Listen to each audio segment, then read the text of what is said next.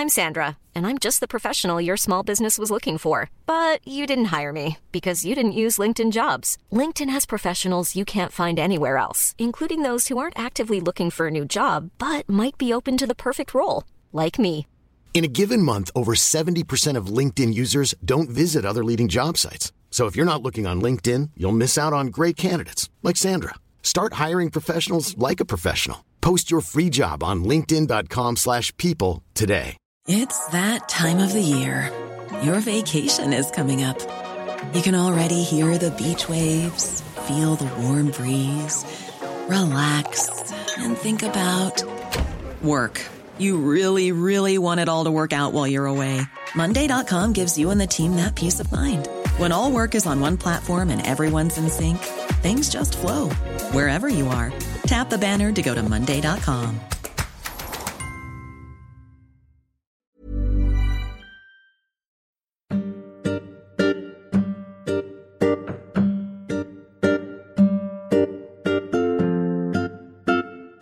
Welcome to the Progressive Britain podcast. This is the podcast with the unpopular belief that progressive centre-left politics has a lot to offer the modern world. No society can legitimately call itself civilised if a sick person is denied medical aid because of a lack of means. That was Nye Bevan's rallying cry for the creation of the National Health Service. The NHS celebrates its 70th anniversary next week. A lot, of course, has changed since then. So what new pressures does the service now face and what remains? I'm Progress Deputy Editor Conor Pope, and I'm joined by Chair of Progress Alison McGovern, Director Richard Angel, and Karen Smith, MP for Bristol South, to discuss the last 70 years of our NHS and what the next 70 might look like.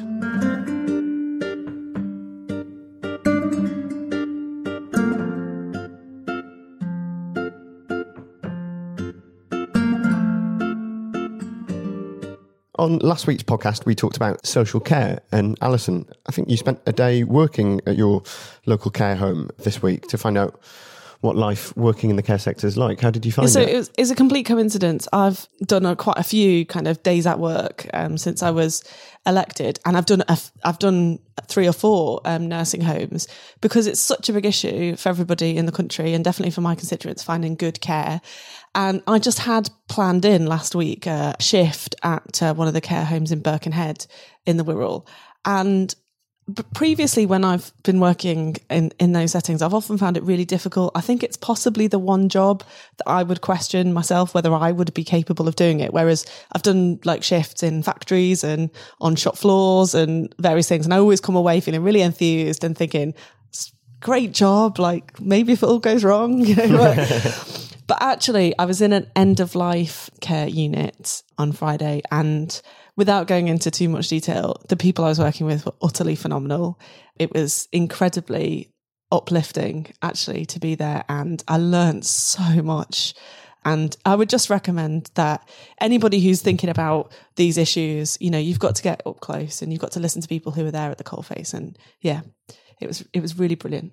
So obviously, Alison, you're an MP up in the Northwest, and Karen, you are down in the Southwest. Do you think social care and the NHS more widely, do you think the pressures that they're under differentiate a lot around the country? I think they're pretty much the same across the country, and they have been for quite some time. And the whole social care issue, who goes in, how you pay for it, has been kicked down the road by both governments for a very long time. But I think what Alison describes is my experience of working in the health service and in social care. People are really passionate about it. It's really difficult. People do like it. They feel a real sense of pride in it. And absolute it's sense of mission. Yeah.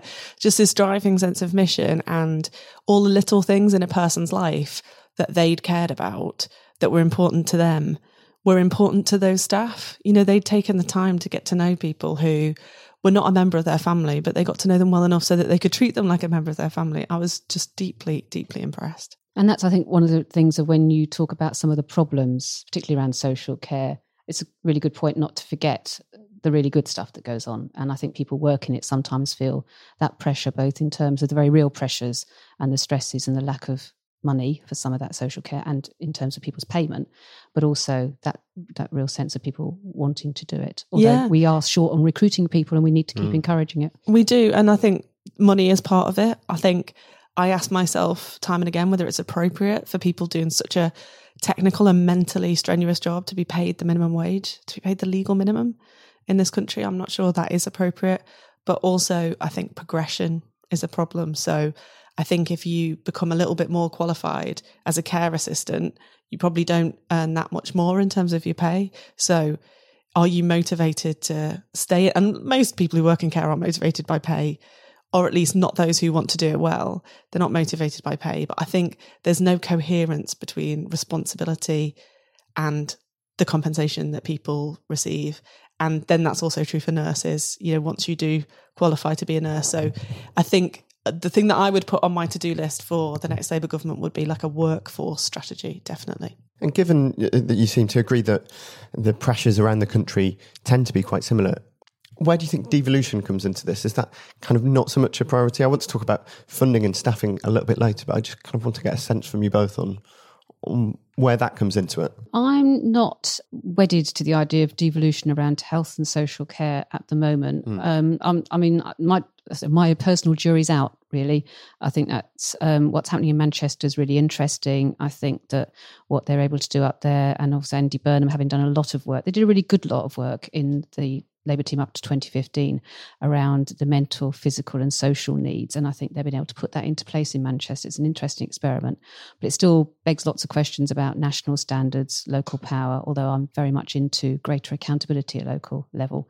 That's me really sitting on the fence, isn't it? I think my jury's out. I don't know about you, Alison. This is not my area of expertise, but I think what you say about local accountability is really interesting. Like, how do we make sure that people have their say? Because at the moment it feels like we're having a big national conversation about the NHS, its funding and what it does. But yet I think people in my constituency still feel that someone else is taking the decisions about their health service. And for example, in my area, we've got issues around the geography of what devolution looks like, and we're still trying to sort of run on some of the issues that we are doing. So I think part of my reticence is really about, those local devolved areas being able to do what they're currently doing rather than adding health right now, which is going through on the 70th birthday anniversary, quite a important time, I think, in its development. And I'm not sure we should go straight on to devolution about that around the country before we have some of it a bit more stabilised. I think whether it's formally kind of co-commissioned locally or not, where there are good relationships between the local authority and the NHS, you're seeing really, really good outcomes for patients. So Liverpool, in your back door, Alison, you'll know that the council is providing some of the infrastructure for kind of intermediate care to get people out of beds in hospitals and into the community, essentially, and into local authority provided facilities paid for by the NHS. So saving the NHS massive amounts of money, freeing up beds that are needed, but giving people the confidence that they can put particularly older people back out into the community in a way they can do that. So that's been a really good way of providing a better service for people in Merseyside and saving the NHS money. And there's real examples of that around the country, but it is quite patchwork at the moment. And the LGA lead for Health and Social Care has written a great piece for the Next magazine. And she was saying that is often based on whether there are good relationships there or not. And of course, in some places there are, and in other places there are yet to be. That's exactly right. And I worked on some of this sort of 8-10 years ago, bringing some of these together and looking at the provision between the council and the health service.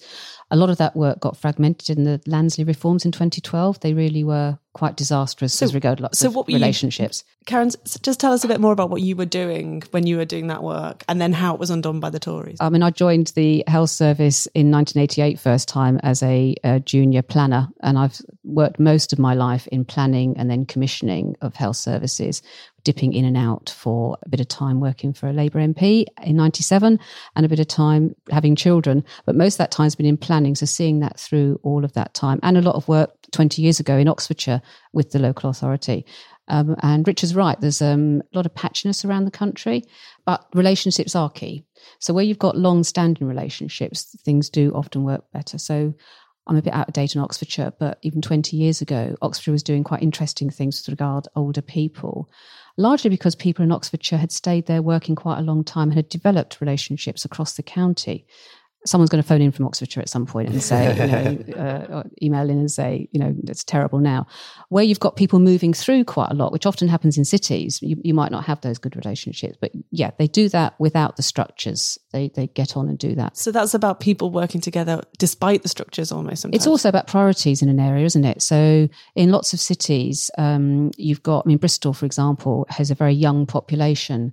So lots of our funding and our priorities are around young people. We've got a children's hospital that attracts families with particular needs around those children, and that does skew priorities locally. You've got a lot of older people obviously living in the southwest on the coast, so they have formed historically better services around older people, and that's an interesting problem for the health service, which is a standard national health service.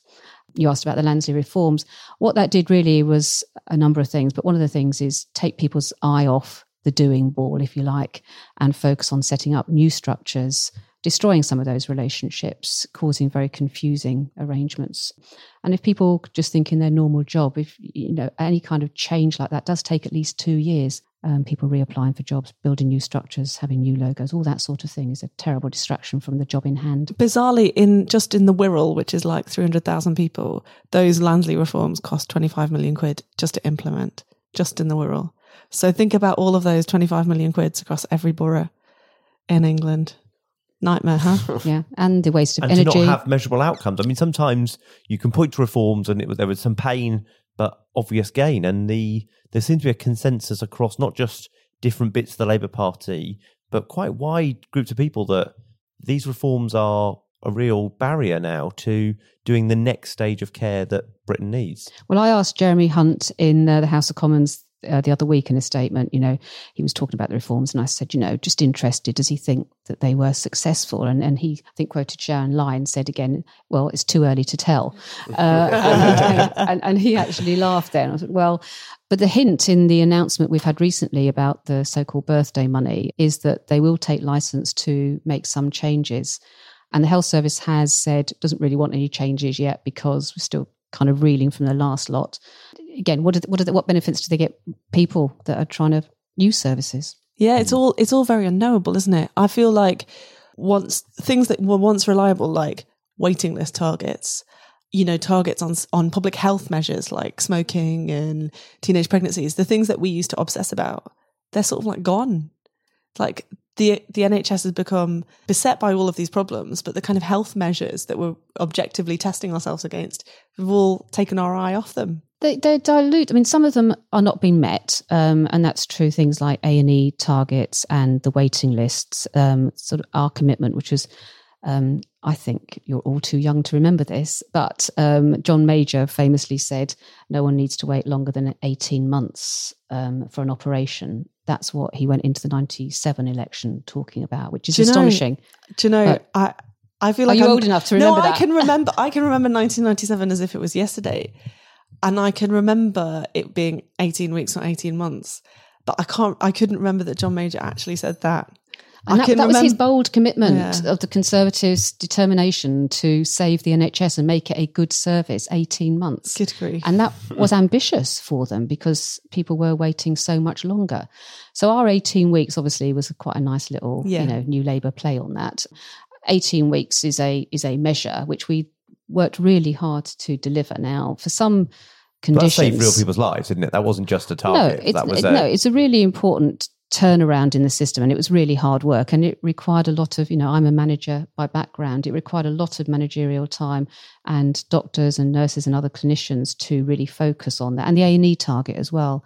Important. I can remember what A&E was like before, and I can remember that journey, towards the 4-hour target. And doesn't it feel to you like we're just like edging backwards? Well, when it first looked like it was being diluted back down a couple of years ago, I remember I was working around what's called urgent and emergency care in the jargon at the time, and going into one of the A&Es, and the managers there just saying, we don't want to go back. And I think what people forget, and it's easier to sort of have a bureaucrat bashing, but nobody wants to go to work and see people lining the routes on trolleys. That's not what people go to work in the health service for. We've all got families and people that you don't want to see that happening to. So people recognise that was a good focus. But we've also got to look at real health outcomes and not just get focused on the process and what does that mean for people. So I think those standards were about a good service, because at the heart of this, people pay taxes to fund the health service. And our mission in government was certainly to make sure that people were part of that contract that happened as a result of the welfare state, that you pay but you get a good service, and people weren't getting a good service and therefore weren't buying into that in principle as well. And I think that is really important. I think that's really true. That I think the best argument for the health service is a good service. And that's really important now, I think. One of the things that happened this weekend, which may have passed people by, is listening to Jeremy Hunt talk to Andrew Marr. And one of the things he said was, well, we're going to go back, we're going to tell people in the autumn, in the budget statement, how they're going to pay for this extra money, which is really welcome to the health service. And I just think that's not acceptable for a government to decide we're going to come back and tell you how you're going to pay for it. And nobody seemed to really bat an eyelid. Now, I know there's a lot going on at the moment, but this even now, and really interesting from the Tories, I think, this latest announcement, there's a real lot of paternalism still running through the health service from all sides of the political spectrum. And I just wonder really now that people should be thinking a bit differently about that, because we've had sort of 35 years of state-run central planning that Bevan set up. And it did a job. And then we've sort of all experimented with various marketisation, privatisation, whatever people want to call it, not really delivered either. And I think we need to move to a much more people-centred, accountable service that people recognise is really good value for money. It delivers amazing things, but it costs. And if we want people to pay for it, we should be talking to them about that and how much they want to pay for it. We should be open about how much things cost. And if you want to be seen within 18 weeks or 15 weeks, then we have to pay for it. I think that is a really good point to leave that discussion. We'll be back in a minute to talk a lot more about exactly that, as well as the NHS's birthday celebrations coming up just after this. This Mother's Day, celebrate the extraordinary women in your life with a heartfelt gift from Blue Nile. Whether it's for your mom, a mother figure, or yourself as a mom, find that perfect piece to express your love and appreciation. Explore Blue Nile's exquisite pearls and mesmerizing gemstones that she's sure to love. Enjoy fast shipping options like guaranteed free shipping and returns. Make this Mother's Day unforgettable with a piece from Blue Nile. Right now, get up to 50% off at BlueNile.com. That's BlueNile.com. Burrow's furniture is built for the way you live. From ensuring easy assembly and disassembly to honoring highly requested new colors for their award-winning seating, they always have their customers in mind. Their modular seating is made out of durable materials to last and grow with you. And with Burrow, you always get fast, free shipping. Get up to 60% off during Burrow's Memorial Day sale at burrow.com/ACAST. That's burrow.com/ACAST. burrow.com/ACAST. Hey, Dave. Yeah, Randy. Since we founded Bombas, we've always said our socks, underwear, and T-shirts are super soft. Any new ideas? Maybe sublimely soft. Or disgustingly cozy. Wait, what? I got it. Bombas. Absurdly comfortable essentials for yourself and for those facing homelessness. Because one purchased equals one donated. Wow, did we just write an ad? Yes. Bombas. Big comfort for everyone. Go to bombas.com/ACAST and use code ACAST for 20% off your first purchase. My name is Mary Wimbury. I'm standing for Labour's National Executive Committee. Along with my fellow centre-left candidates for the NEC, I'm campaigning for Labour Party members to have a say on Brexit at Labour Party conference. Last year, a stitch-up kept Brexit off the conference agenda. At Scottish Labour conference, the same happened. This year, Labour members must debate the biggest issue facing the country. Sign up to our campaign now at laboursay.eu. Thank you. Last week, as we spoke about a minute ago, the Tories announced a lot more money for the NHS as a 70th birthday present to be paid for out of a so-called Brexit dividend. Just for starters, can I ask, Karen and Ali, what do you make of the Brexit dividend? Pants on fire. I mean, come on. Didn't everyone just think, what? Like, the country is poorer. You know, what did Mark Carney tell us at Treasury Select Committee? I don't know if we weren't there. We're all nearly £1,000 a year worse off because of Brexit, is basically what he said. And, you know, people will argue about what the precise figure is, because essentially you're comparing it to what might have been, which is always an inexact science. But, you know, the economy is not in a good shape. And the idea that there is a dividend from all of this is not quite right. And so your point is the amount that we formally transfer to the EU is dwarfed by the lack of growth to come in the years ahead because of not being in the EU, and therefore there will be no dividend. Well, from a technical accounting point of view, just in terms of like when the money ceases to be paid, there's not a technical dividend until 2022 anyway. Well, as in there's not any money available to even be a dividend. Yeah, from an accounting point of view. Yeah. And of course, a lion's share of that will go on agriculture subsidy and all kinds of things. And then there's all of the other commitments. So we've promised to like backfill all of the things that the EU was paying for. But you might mean a kind of windfall from economic growth. You know, the Tories used to talk about sharing the proceeds of growth between public services and tax cuts. But if that's what you mean, so it's not like a kind of an actual dividend, but rather a windfall from growth, well, we're not having that either. So it is very hard to see what they actually mean by Brexit dividend. And actually, I think some of the most, I mean, I was just sort of like threw my hands up and was like, yeah, whatever. But actually some of the most vociferous responses came, I think, from people in the sort of academic world who were just like, if this is the state of politics where people just say words, oblivious to actually whether they have any meaning, then is this the kind of politics we're supposed to engage in? Is it, do you think, this effort to try and tie Brexit, which, you know, I think maybe some of us in this room believe is probably not going particularly well, with the NHS, because the NHS has that such specific place in the kind of British psyche, it holds such a kind of special place in our hearts.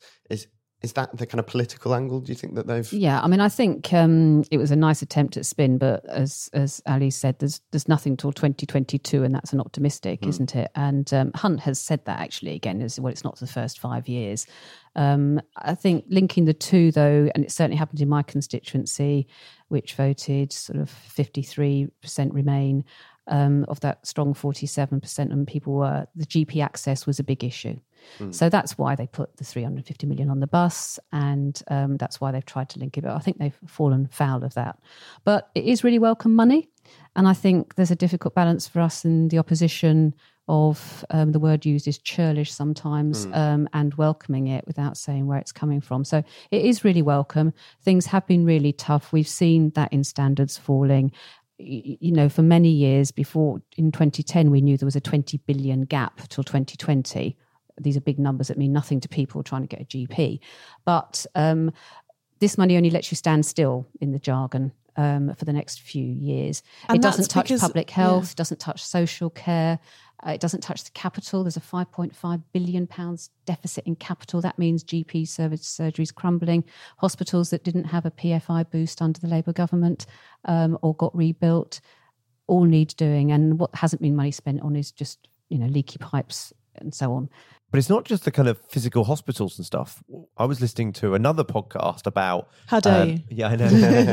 About the kind of one? Opportunities of kind of big data and why the NHS is so valuable and why it could potentially be a kind of revenue for the NHS, etc., because it's such a big data pool. And somebody on the podcast pointed out, yeah, but the NHS is still using fax machines. Like, it's still communicating amongst itself in a way in which it's not able to do some of this stuff. So Justin Madders told me, that is... Shadow Health Minister Justin Madders, said to me that 1 in 6 pages in the world are in the NHS.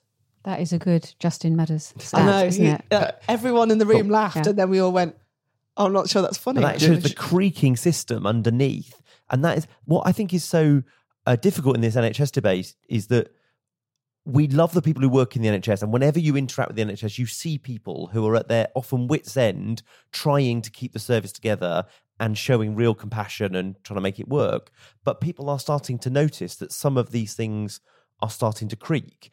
And when you do see your doctor being called up by pager, when you do see them sending your records between hospitals on a fax machine, and then you do see that the physical entities that you're working out of are crumbling, people know there's a kind of time bomb that is going to hit the NHS that if they don't do some of this stuff. And I think that's why it's been so disingenuous that this has been briefed as either a Brexit dividend or as some kind of additional extra that's great boost to the NHS, which is what a birthday present is for us, right? We get it as being given your kind of mortgage receipts as a kind of birthday present. It's not really a kind of gift that you'd welcome. This is money that the NHS needs, it seems to me. Can I just clarify on the pager point? Because I actually do think that there might be people listening who don't know what a pager is. No. Okay. Well, Karen, do you want to explain this one? I've only ever seen one pager in my life. My dad had one for a little bit when I was growing up. But they weren't, I don't think they were a normal,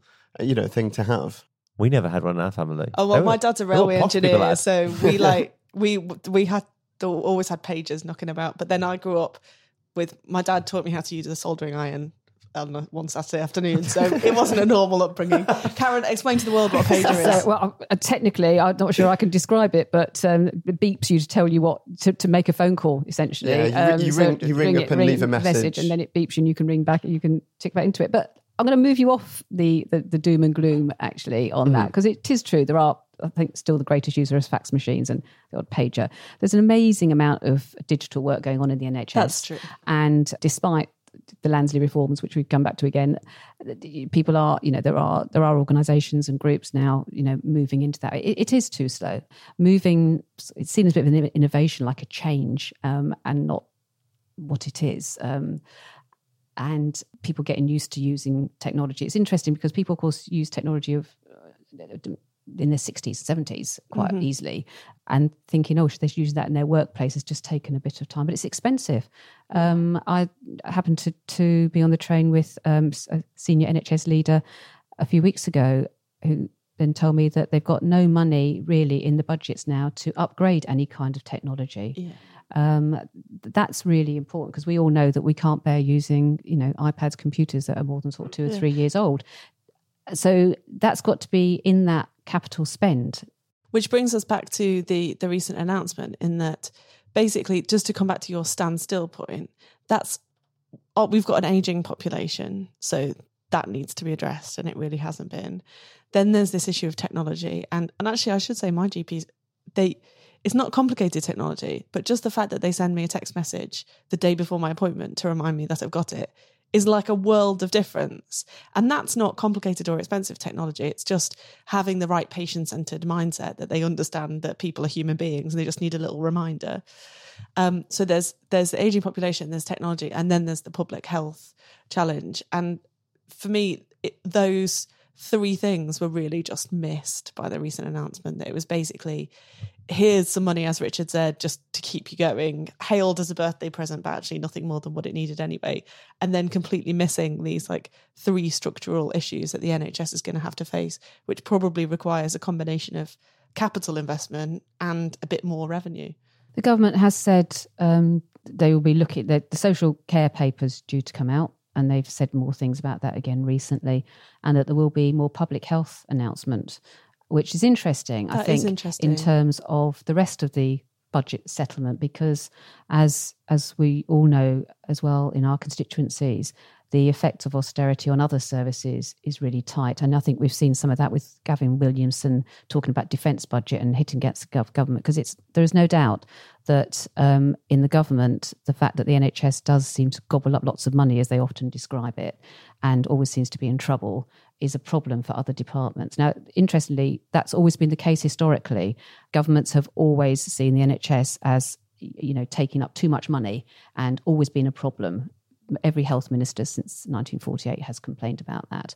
And we're going to see that in the next couple of months. So I think in the next couple of months, we'll see other ministers looking for their departments to get money. That's important. We're seeing lots of problems in our own constituencies. And I think Jeremy Hunt and in local government, they're going to see a lot of arguing about more money for this elusive Brexit dividend that doesn't exist when we think the country's getting poorer.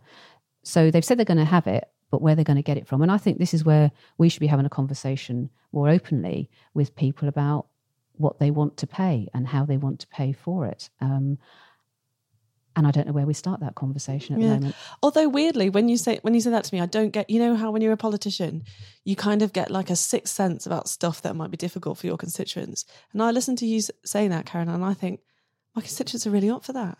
They really think the NHS is the right way forward. They see it, as Richard said, they see it having difficulties. And I think they would welcome the chance for an open discussion about how we bring the money in to secure it. Of course, there's issues of trust in politics, but I don't think it's a conversation that the public would resile from at all. No, I think they're keen, and generally I think there's more research coming out in the next few weeks about public attitudes. There is a public attitude about some of the things we were just talking about waste. And I think the Tories do occasionally tip on that as saying there's a lot of waste because why do I have to tell my detail to someone 3 or 4 times? One of the things Theresa May said when she announced the money was people as in a pinball machine getting bounced around the system saying the same things. And people don't expect to do that these days. People do expect to have quite quick, instantaneous service provision. I think people got to understand what that costs, because we don't talk about the costs of that. Is that the kind of issue that essentially would be solved by having better technology within the NHS? Because, I think I probably am one of those people who's like, I feel it's slightly ridiculous that, I can't book a GP appointment on my phone or something, which obviously I recognise is slightly unfair. But given the way that I live the rest of my life, I feel like I should be able to get things easier in the NHS. So when you say, ringing up several people and telling them all the same information, is that the kind of innovation that we need to see? Well, it is a bit, but the NHS isn't one thing. The NHS, it's 1 million people treated every 36 hours. That's a phenomenal organisation. It's hundreds and hundreds of organisations across the country. So you might start off at a walk-in centre, you might start off at a GP surgery, you might stop off at an urgent care centre. There's lots of places you can start off. You might just go to the pharmacy, and getting you then through to the right place is actually quite difficult. But we are far too jargon siloed in different parts of the NHS, even in a local geography. And the challenge is to look at people using the services, not a service, not just having a service there that you then try and fit into. And that's sometimes why you're a bit of a pinball machine. Also, it's complicated. People's pathologies, their illnesses, what they've got wrong with them are complicated and complex. And we've got a primary care system of GPs, which is just world class and actually run on I think we're down to 6% of the total NHS budget. It's a phenomenal, you can walk to the end of your street almost and see a GP. Now, I know waiting times have got worse and some people are waiting weeks, but for the quality of clinical care that you get, it's phenomenal. We just don't fund community and primary care services well enough. So this is a big question, and I'm completely bought into your idea, Karen, that we should be talking about this actively with our constituents as a Labour Party, within branches. We should be talking about how we fund it. We should be having this conversation because the government aren't going to get the right answer. If you could say there was one question that we should ask ourselves more than any other, like what's the question now that you think we should start with? Boiling a politician down to one question. That's hard. Poaching time gamekeeper here, mate. Social care for me is the really big one. I think, and I say this quite frequently, you walk into any playground, any workplace, most social places, and you'll find particularly women talking about looking after or worrying about being in what we call a social care setting. People would think it might be their parents, their grandparents, and it'll be themselves. The fear of what happens to you if you need social care is phenomenal. And it's a silent misery that we don't always talk about. Now, there are difficult political choices there about the capital assets of people's homes, a national insurance premium, about intergenerational fairness, about all of those things that we all know exist. We had the paper under someone called Andrew Dilnott a few years ago. That's all got kind of pushed aside, and the Tories are coming up with another paper. I think if we don't talk about social care, it will collapse the NHS. The workforce issues, everything gets wrapped up for me in social care.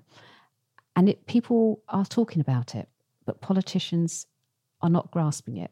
We all don't grasp it. It's a really hard one. So if we're talking about how we pay for it, Labour in its last manifesto said this can be paid for by other people. We can find rich people who are not paying enough and we can make them pay a bit more. Because it's the NHS and because of how much we need it and rely on it, is this a tax that we all need to pay more for to do it? Is it one that is almost too important to rely on other people to pay for it? Do you mean for social care or for NHS generally? I mean, is it time that national insurance was split between an NHS tax and then other bits that national insurance goes on tax? Again, to go conveniently on the fence, the hypothecation issue. I think we need, you could argue this for all sorts of other services. Okay, do we need a penny on income tax? Will that pay for everything that we need to? But I think rather than putting out the jargon or the penny on income tax argument, it's a much more rounded discussion about what sort of service do you want, how much do you want to pay, so that people understand what we call the quality in terms of both your waiting times, the level of clinical excellence and high quality care that you've got that is safe, and being able to access that. And that does cost money. Yeah. So is it a penny? Is it national insurance? I don't know the answer to that question, and I'm not sure anybody else really does, but it is up to politicians to start the conversation. And interestingly, other people are starting to say we need to involve politicians in that argument. My question is, where do we involve politicians? So me as a local MP in Bristol, I'm not involved with the local health service or about what sort of services they provide. They consult or put out emails to me like everybody else. That constituents come to us expecting us to know about things. But we have to vote for how much money is spent in Parliament. So you've got a national vote, but how that works out locally, there's no link in the system. Yeah, I think we've local accountability on health services it's never been got right.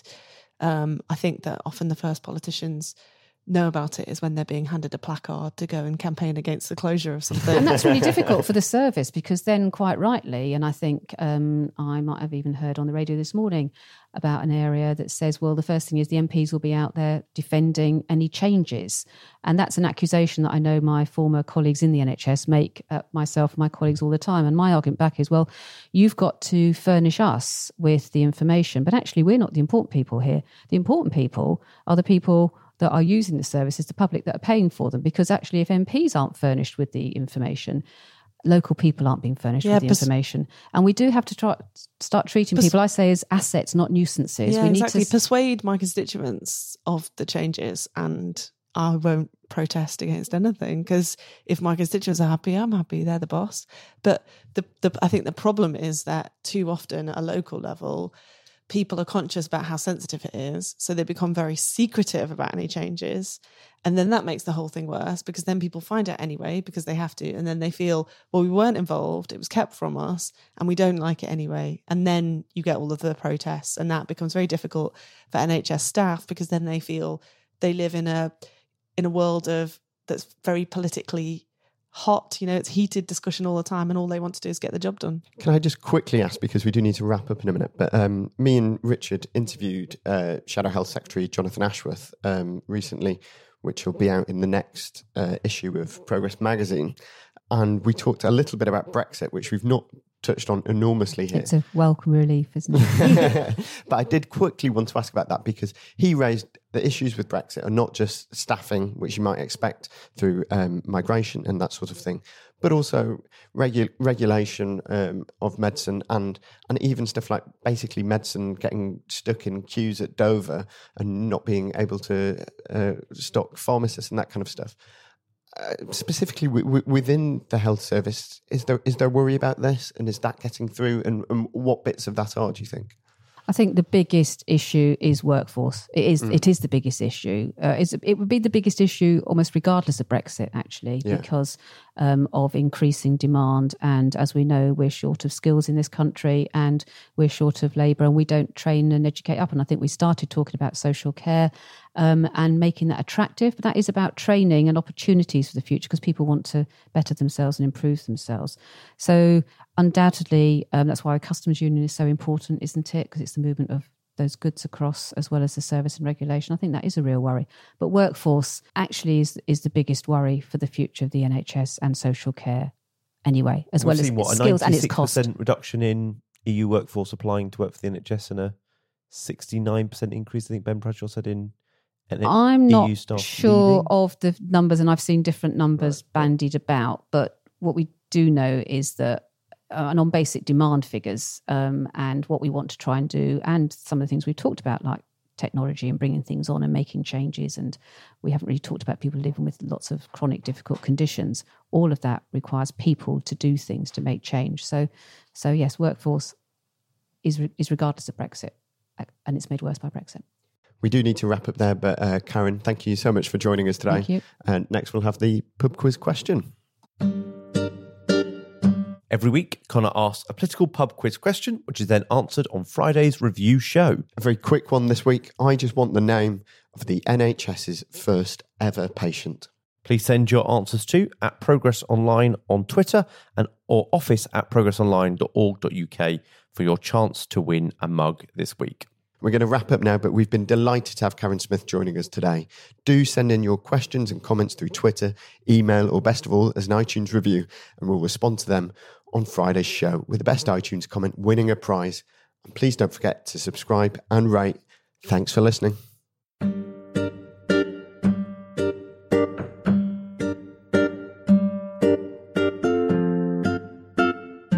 You've been listening to the Progressive Britain podcast. The music was When in the West by Blue Dot Sessions, licensed under Creative Commons.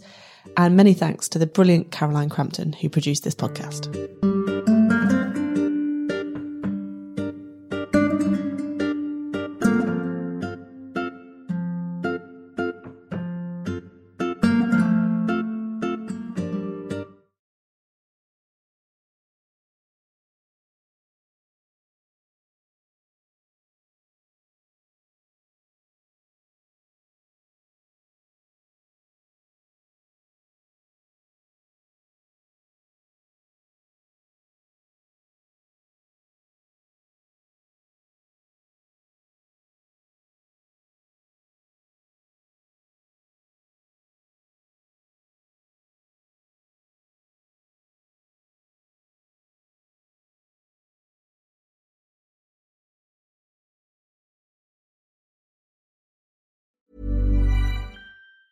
Even on a budget, quality is non-negotiable. That's why Quince is the place to score high-end essentials at 50 to 80% less than similar brands. Get your hands on buttery soft cashmere sweaters from just $60, Italian leather jackets, and so much more. And the best part about Quince, they exclusively partner with factories committed to safe, ethical, and responsible manufacturing. Elevate your style without the elevated price tag with Quince. Go to quince.com/upgrade for free shipping and 365-day returns.